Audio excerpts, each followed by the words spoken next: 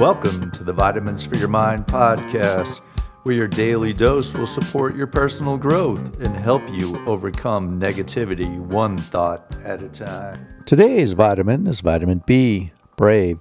It's having or showing mental or moral strength in the face of danger, fear, or difficulty, or showing courage. The benefits are being able to weigh our consequences and taking a calculated risk. It's in facing our fears that we become brave and discover our capabilities. The adverse effects are in being paralyzed with fear or too scared to step out of our comfort zone because of what could happen. Without risk, there's very little reward or accomplishment. Our connecting point: as a child, it's easy to charge forward with reckless abandon because we don't know what we don't know. As we mature, though, it's our confidence in our abilities that make us brave. Self-check, reflect. What makes you brave, and how did you develop that? 3 things to remember. 1.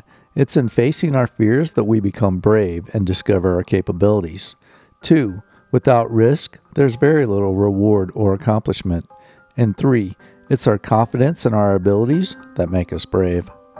Thank you for taking the time to invest in your mind. Hit subscribe so that you don't miss the next episode.